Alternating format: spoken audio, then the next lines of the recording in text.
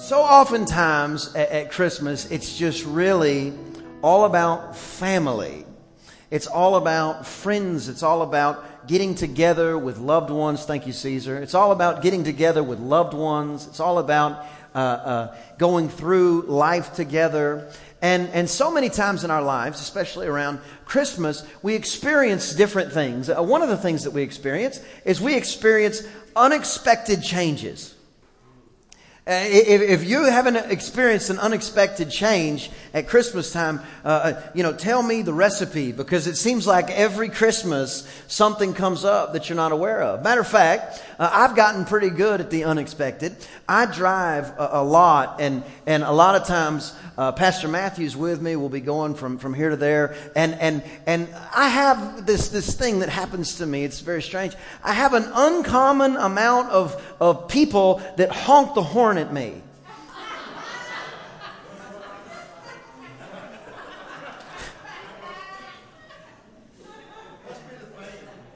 It's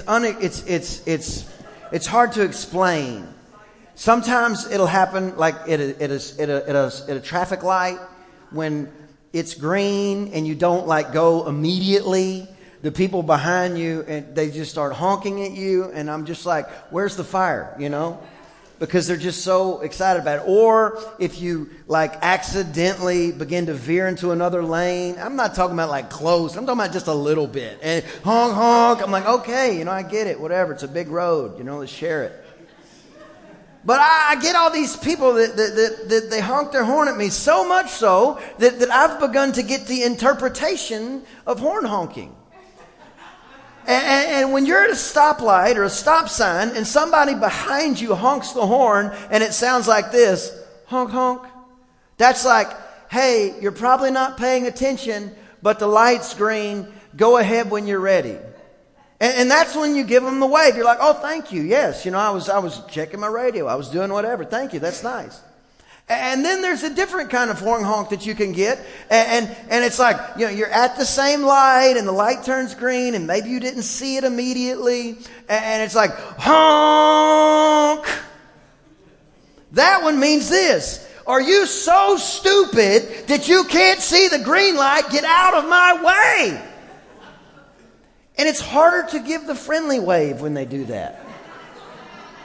I've even picked up some other things, like if a dog's in front of you, you can even use horn honking for yourself. If a dog's in the road, you can kind of honk at it like, toot, toot, get out of the way, little buddy, toot, toot. And sometimes the dog, if it's like a house dog, it has no idea, it's like, oh. If it's like a city dog, that's wise to the street, it hears that horn honk and it's just like this. It backs up and it's like, roar, roar, roar, come on through. So horn honking it can help you. And we all need to learn these different dialects of life if we're going to live. Now, the other thing that can happen is if a cat walks in the road, you can sit there and do the same thing, except instead of honking the horn, you go, whoom.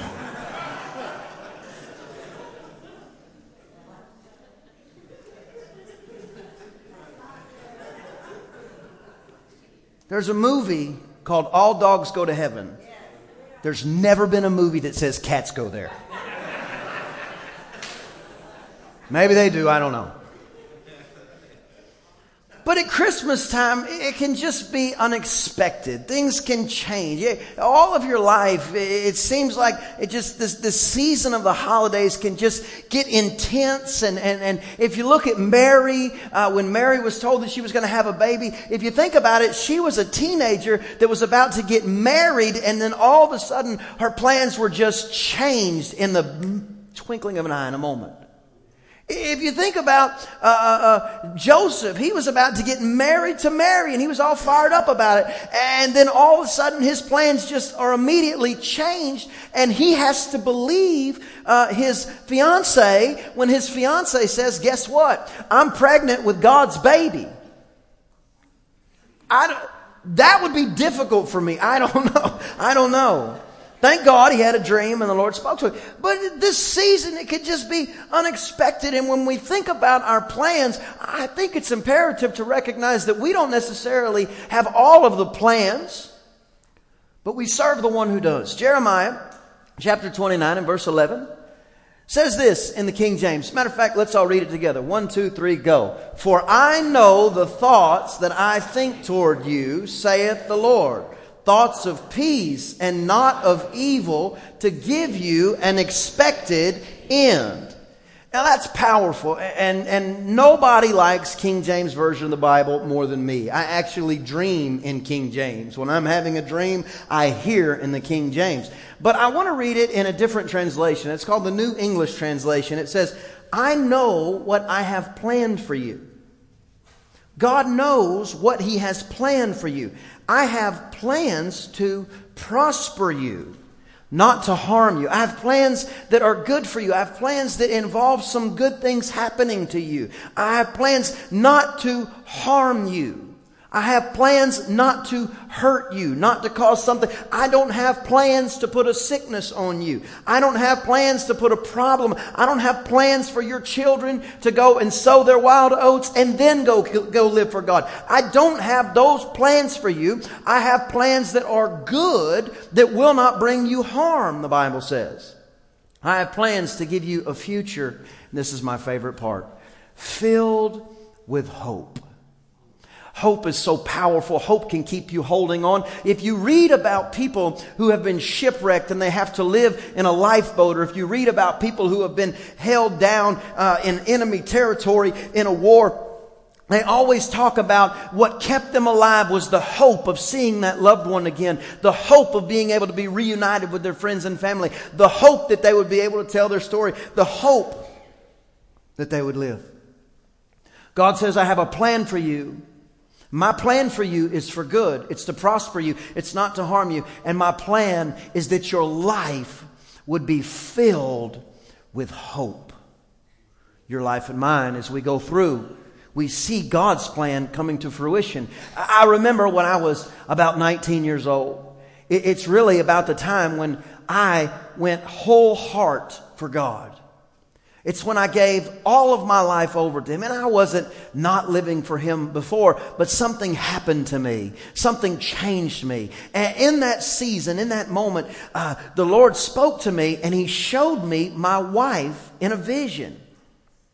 In my mind's eye, so to speak, I saw a picture of Crystal. I saw a picture of my wife. So I started looking for her. I was like, man, this girl is so fine. I cannot wait until I see her. She's still fine today.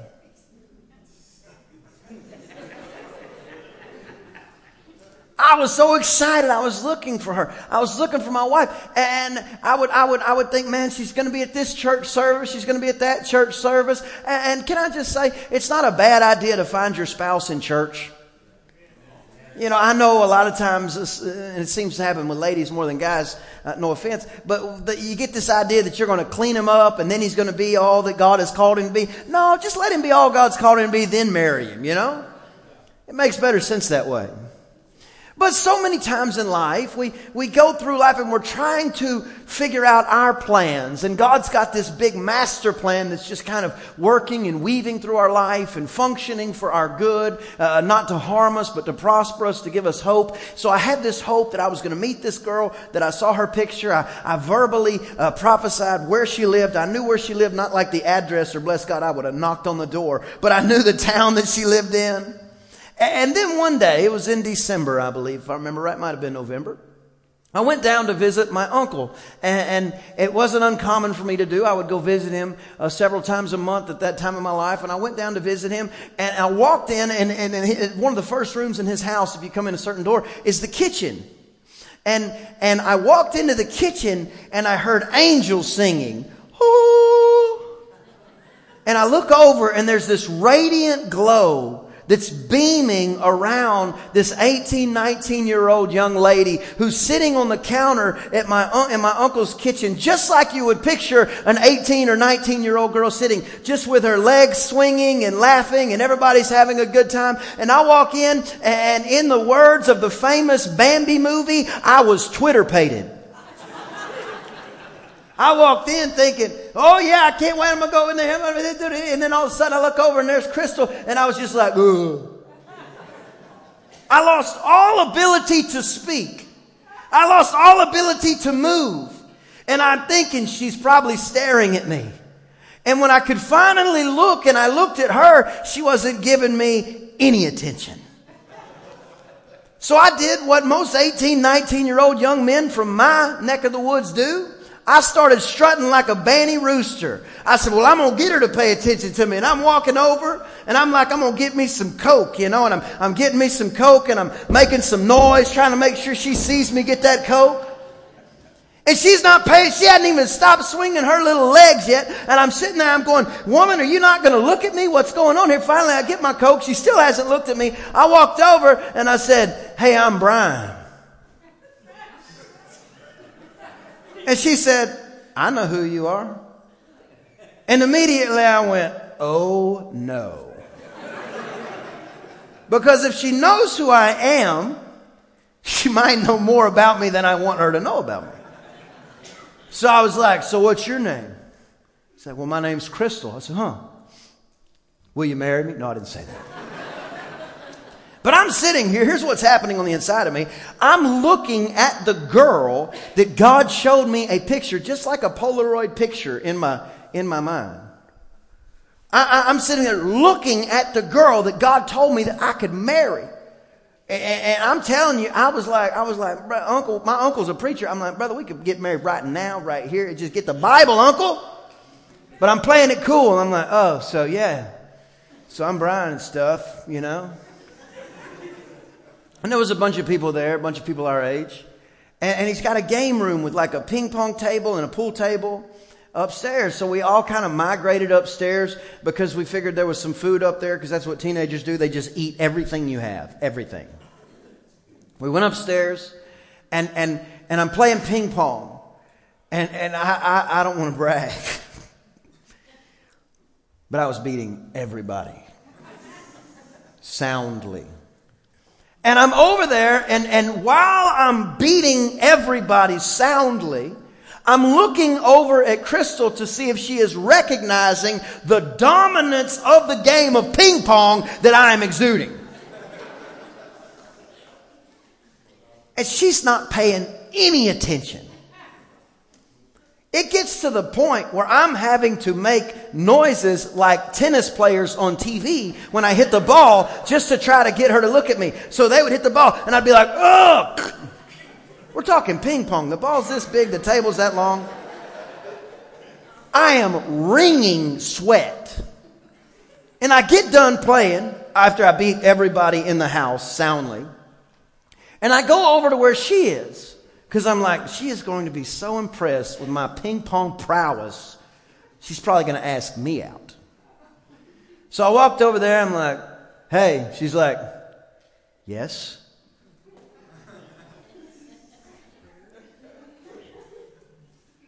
Baby, this is my story.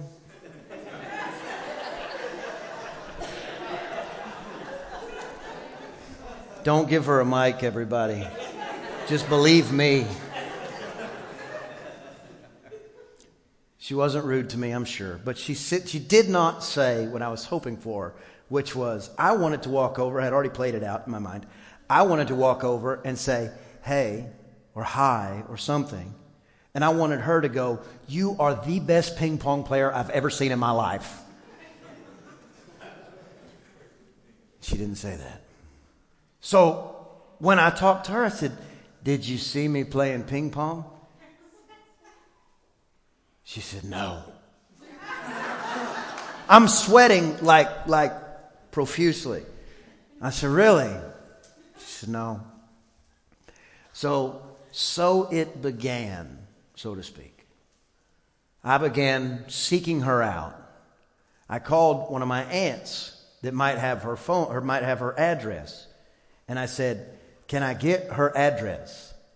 605 North Tarpey, Texas City, Texas. And I began to write her notes and letters, cards. And they would go like this. Dear Crystal, it's the Ping Pong King. Not really. Hey, just wanted to see how you're doing. I'm going to come back down there this weekend or anytime you'd like me to.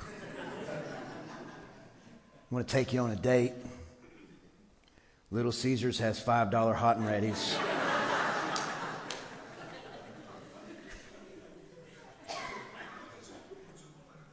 What I'm saying is, I just thought I was going to visit my uncle. And all of a sudden, in a moment, all of a sudden in an instant, God's plan for good. Because Crystal's the best thing this side of Jesus that has ever happened to me. All the good that God had planned for me began to come to pass. I thought I was just coming to visit my uncle, to see my aunt, to hang out with my cousins. But God's plan was for good. It was to prosper me. I love being married. I love dating Crystal. I still love everything about our relationship. We'll be married 12 years next Sunday. It's a powerful time in my life. And I'm experiencing it, and all I can think of is God's plan is so good. I thought I was just coming. I thought I was just driving to Texas City. I thought I was just going to see my uncle. And here he had the girl of my dreams sitting on the counter, swinging her legs, waiting for me to strut like a rooster. When I walked in, she actually fainted. I'll just tell the truth now that we're... Maybe that didn't happen. But God's plans for us are for good. They're not for evil. They're not for a problem. And sometimes when we're going through life and we're experiencing God's plan, it's like we don't see the end of it, so we begin to question where we are in the equation. Whether or not God's in this thing, whether or not God's not in this thing. And sometimes you decide to develop your own plan. You decide to develop a plan because somehow in our mind's thought, we begin to think God must be too slow to pick up on this thing. I'm going to need to help him out. I'll develop my own plan. I'll develop my own process. I remember another time, I was 11 years old, and me and my older brother and my whole family, we had gone to Ruidoso, New Mexico to go snow skiing. It's a beautiful place. We had a member of our church that had this beautiful apple orchard, and we would go and stay at this apple orchard, and then we would go snow skiing, and it was just a beautiful winter wonderland. And so my family would go there in the wintertime to check on the property and then to go skiing. And there was a particular day when we went to this park area that was by this big lake, and we were going to build a fire, and we were just going to do all the things that you do in cold weather, and we were going to have a great time doing it. And there was a sign as we were driving in that said horseback riding. And I remember me and my older brother, we rode horses a lot growing up. It was, it was part of our culture, I guess. We were a little bit country and kind of cowboyish, I guess. And we would ride horses all the time. My brother was a horse show guy, and it was just it was a lot of fun. But we're walking, or we're driving down this road to get to this park, and their sign says horse rental or horseback riding or whatever, 1 mile ahead. And we turned in. So as soon as we saw that sign, my older brother, who was 14, and me, who was 11, all we wanted to do was ride horses. So we started telling Mom and Dad, can we ride horses? They're like, you have a horse. What do you want to ride a horse for? Well, we've never ridden a horse in the mountain, and it's so pretty, and it'll just be incredible, and, well, we don't know how much it costs. We have money. We have our own money. Can we ride horses? And we're just constantly asking, and I don't know about you, did any of your kids ever ask you the same question over and over? So we were pretty persistent. So Mom and Dad developed a strategy. They developed a plan to get us to stop asking this question. They said, I tell you what, it's a mile down the road. If you two want to walk down there and ask them if you can rent a horse, if they'll rent you a horse, y'all can ride horses in the mountains. Because my parents were thinking, there's no way they're going to rent to an 11-year-old and a 14-year-old 2 horses on the side of a mountain to some kids that walk up smelling like tourists. They're going to have to sign a waiver, the parental guardian thing, whatever. There's no way they're going to. So that's their plan of attack to get us to stop. It's to make us walk 1 mile in the pouring snow. Thanks, Mom and Dad. But that's their strategy. It's what they're going to do to try to get us to stop asking this question. So me and my brother were like, oh yeah, you better believe it. So we get over and we walk, and it's a long way. And believe it or not, it's pretty cold when it's snowing. So we're walking, it's freezing. We get to the place, and the stable, it's not really like a stable. It's more like, I can't even describe it. It just did not look like what I was expecting, okay? It was very run down, and all the horses had these big sway in their back, and it was just crazy. But we wanted to ride the horses. So we get there, and they're like, can we, rent a couple of horses? And the guy said, oh, you know what, it's snowing so much, whatever. And we're like, sir, we're cowboys, okay? So I understand it might be a little snowy to the normal horseback riders, but John Wayne, that's kind of what we are on a horse, okay? And we're very convincing. So we're talking to the guy, and he's like, okay, well, we have two options. He goes, you can rent the horse for 2 hours. And what you do is you ride up this trail for 1 hour, and then you turn around. I was like, oh. He goes, or we have a 4-hour option. I said, well, where's the 4-hour trail? He said, you ride up the same trail 2 hours, and then you turn around. I thought, well, how about that? I said, well, we'll take the 4-hour trip. And give us the 2 fastest stallions you've got, because we're going to make this trip in all kind of good time. So we rent the horses. And we're riding up this mountain. We rented the 4-hour trip. And we're riding up, and they hadn't been ridden up this trail in a long time. And before you know it, the horses are in like ankle-deep snow. And it's like, oh man, this is kind of cool. And we're right next to this creek. And then we go a little bit further, and the horses are like knee-deep in snow. And it's like, man, this is like a commercial. We're like real cowboys. Man from Snowy River. Wish I had a whip. I would crack it. Kapow! It would just be awesome. And then we keep going, and we're like chest deep in the snow. And my brother gets scared. I'm sorry. He's not here. I can't pick on him. We both decided that we'd probably gone far enough. And it was probably me, if I'm honest, that was getting a little bit nervous. I said, man, I think we need to turn around. So we turned around maybe an hour and a half into the trip, and we walked the horses back down, only to find my parents at the bottom of the mountain where we rented the horses. And they said, what are you doing? I said, we're riding horses. We didn't think they were going to rent you those horses. Well, you sent the wrong cowboys to the stable if you didn't think we were coming out of there with horses.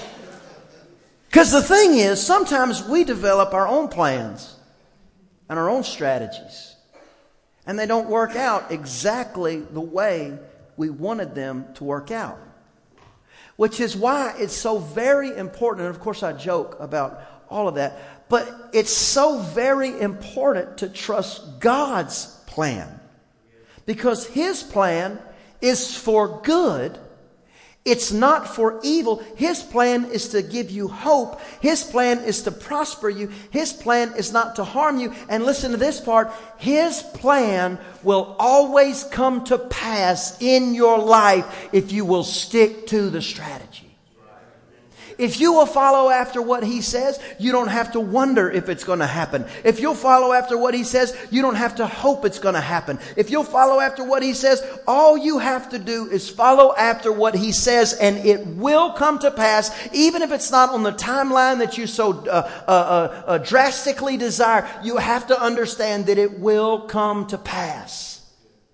Isaiah 9:6 says this, unto us a child is born, unto us a son is given. The government shall be on his shoulders, and his name will be called Wonderful Counselor, Mighty God, Everlasting Father, Prince of Peace. The New English Translation says this, He will be called Extraordinary Strategist, Mighty God, Everlasting Father, Prince of Peace. God not only has plans for you that are filled with hope, that are not to harm you, but He's an extraordinary strategist. You're sitting in this room because of how good God is. You're sitting in this room because He took all the mess of your life, blended it together, and has strategically put you in an environment where you can experience His presence, be empowered by His Spirit, be encouraged by His Word, and move forward in the things of God. He's an extraordinary strategist. Our plans fail oftentimes. Occasionally, they succeed.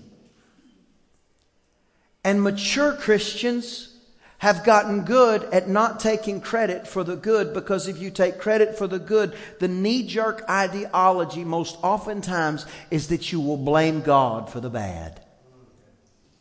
No, His plan for your life, His plan for my life, is simply put that He will prosper you, that He will cause good things to come in your life, that He wants to give you hope that will never end, that He wants to encourage you along the way. That doesn't mean that everything that happens to you is God's hand. If that's the case, you'd have to tear out about half the Bible, because about half the Bible is people making bonehead decisions or the enemy of God doing stuff to God's people. Everything that happens to you is not God's plan for your life. But God miraculously takes all those components, and for you and for me, the people who love God and are called according to His purpose, He causes everything that we go through to work together for our good. If you bake a cake or you bake some cookies, oftentimes you're going to call for different ingredients. You're going to have sugar, you're going to have flour, you're going to have all these different things. And each individual ingredient might not be wonderful. You say, well, load me up on the sugar, load me up on the brown sugar, don't give me the flour, and most assuredly don't give me the baking powder or the baking soda. But if you put it all together in a bowl and you blend it just right, and then you put it in the oven just long enough, whenever that thing comes out, not only does it taste good, not only does it satisfy, it causes the whole house to smell good. You see, God has a way of taking every ingredient that you bring to Him, blending it up in your life really nice, putting it in a supernatural oven, and when the time is right, it comes out and you're surprised at how good God is at blending things. He's an extraordinary strategist. He's overwhelmingly good. He's overwhelmingly strong. He does not fail in any area. He does not lack in any area. He is supernaturally able to do abundantly above more than you and me could ever ask or think. It's His good pleasure to bless us. You know, a lot of times in martial arts, a lot of times in self-defense training, I have a lot of friends that are in law enforcement. They teach you different things and how to handle situations. And almost exclusively in those tactics, they will teach you how to use what your opponent is trying to do to you against them. Meaning, for instance, judo is a martial art. And what they will do is they will teach you when somebody tries to hit you or somebody tries to kick you, you take their momentum and you don't necessarily try to stop their momentum. You just position yourself where their momentum would be so adverse to them that you come out on top. This is what God does. God knows the playbook for your life, but He also knows the playbook of the adversary. He also knows the playbook of the devil. He also knows the playbook of your enemy. So every time that the devil is throwing a punch at you, every time he's trying to do something to you, God is trying to raise you up and teach you, listen, I understand the enemy's going to come in like a flood. I understand he's going to try to do it. But if you will lift up a standard against him, when he tries something against you, you just take that thing and you push him right to the ground and put him under your feet where he belongs. There's something about living for God and trusting in His plan and His purpose and knowing that His strategy, listen to me, His strategy will not fail. There was a baby who was born in a barn, who was laid in a feed trough, that became the King of Kings and the Lord of Lords. But if you had stopped the story there and said, I don't understand it, I'm not moving forward, and decided to develop your own plan, we would be left without a Savior. No, you're going through some things, and if I could wiggle my nose and take them away from you, that's exactly what I would do. But you've got to understand, you've got to stick to the strategy, you've got to stick to the plan. You don't grow weary in well-doing. You've got to know that in due season you are going to reap. something about living for God that changes your philosophy. There's something about living for God that changes your mentality when you know that His plan won't fail, when you know that His plan is for good, when you know that His plan is to give you hope and a future. Then all of a sudden you have the ability to trust Him in a greater manner than you ever could have. Your adversary comes to try to destroy you, to try to destroy your family. Your adversary comes to try to tempt you. Your adversary comes to try to do things to you. Your adversary comes to try to instill fear in you. But you have to remember, it is your adversary that will cause your promotion, and he doesn't even know it. There was a shepherd boy who would be king, but everybody else was just looking at him as a shepherd boy. But God used a giant to propel David into his destiny. There was a little boy put in a river with his mother trusting God that came out to be raised in a palace, only to be exiled and to have a bounty put on his head. But nobody understood that God was going to use an evil heathen Pharaoh to send Moses into his destiny. Now, you're going to go through some things. There's an important word there. You're going to go through some things. This Christmas, I want you to remember 3 things. God's plan for you is good. If there's something happening in your life and it doesn't look like it's good, it's either not God or it's not over. When that baby was laid in a feed trough, I like the story. I like to hear about all these things. Laid in a manger, away in a manger. What they're saying is an infant in a feed trough. I have goats. I'm not putting my kids now in the feed trough. It's not pleasant. They took the King of Kings and they put him in a feed trough, in a manger. And if you stop right there, you have to wonder, is God good? Is God good? Because this doesn't look good. And if it's not good, it's either not God or it's not over. It wasn't long after that God sent the resources to Mary and Joseph that were necessary to propel them into their destiny, raising Jesus. It wasn't too much longer that Jesus would be found teaching in the temple. And then several years later, Jesus' ministry begins with miracles, signs, and wonders, and this whole message of a new kingdom. But no manger? No barn? You and me have a problem if that doesn't exist. God's plan for you is good. Number 2, He never fails. Our Bible says love never fails. Our Bible also says God is love. God never fails. When it looks like He has, most oftentimes it's a setup for the greatest victories that we will experience. The only question is, can you stick to the strategy? Can you stick to the plan? You say, what's the plan? Remember who He is.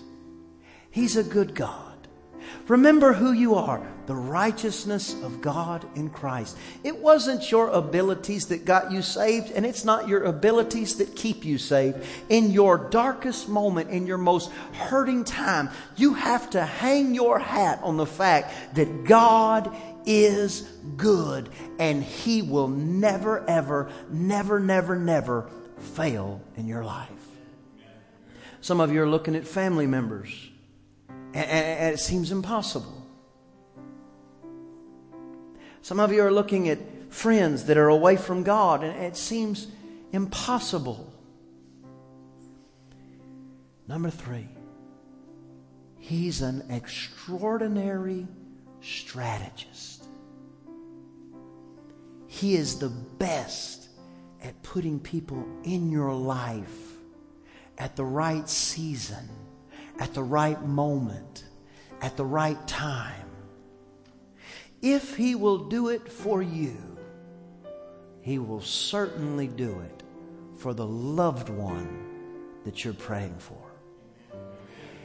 He's extraordinary at bringing His will to pass. Who in the world would have thought that 3 men from the East, we don't know them to be Jewish. Matter of fact, we could almost assume that they're not. That 3 men from the East would come and recognize the King of the Jews. Who in the world would have thought that 3 men from the East that would have had to have been dispatched months in advance would bring the resources necessary to the young family that would get them on their way, along the path, and everything that they needed to complete that portion of their plan? Who would have ever thought? I'll tell you who. Somebody who's capable of developing an extraordinary strategy.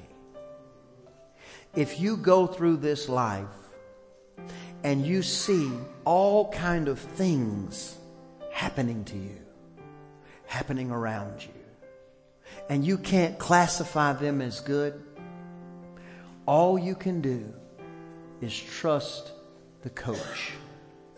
I remember playing sports, and sometimes the coach would ask things. I played quarterback, and the coach would call a play, and I would think, man, this play's not going to work. I don't want to call this play.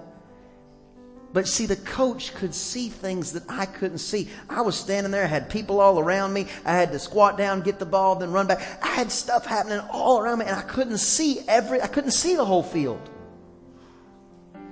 But the coach, he coaches from a distance.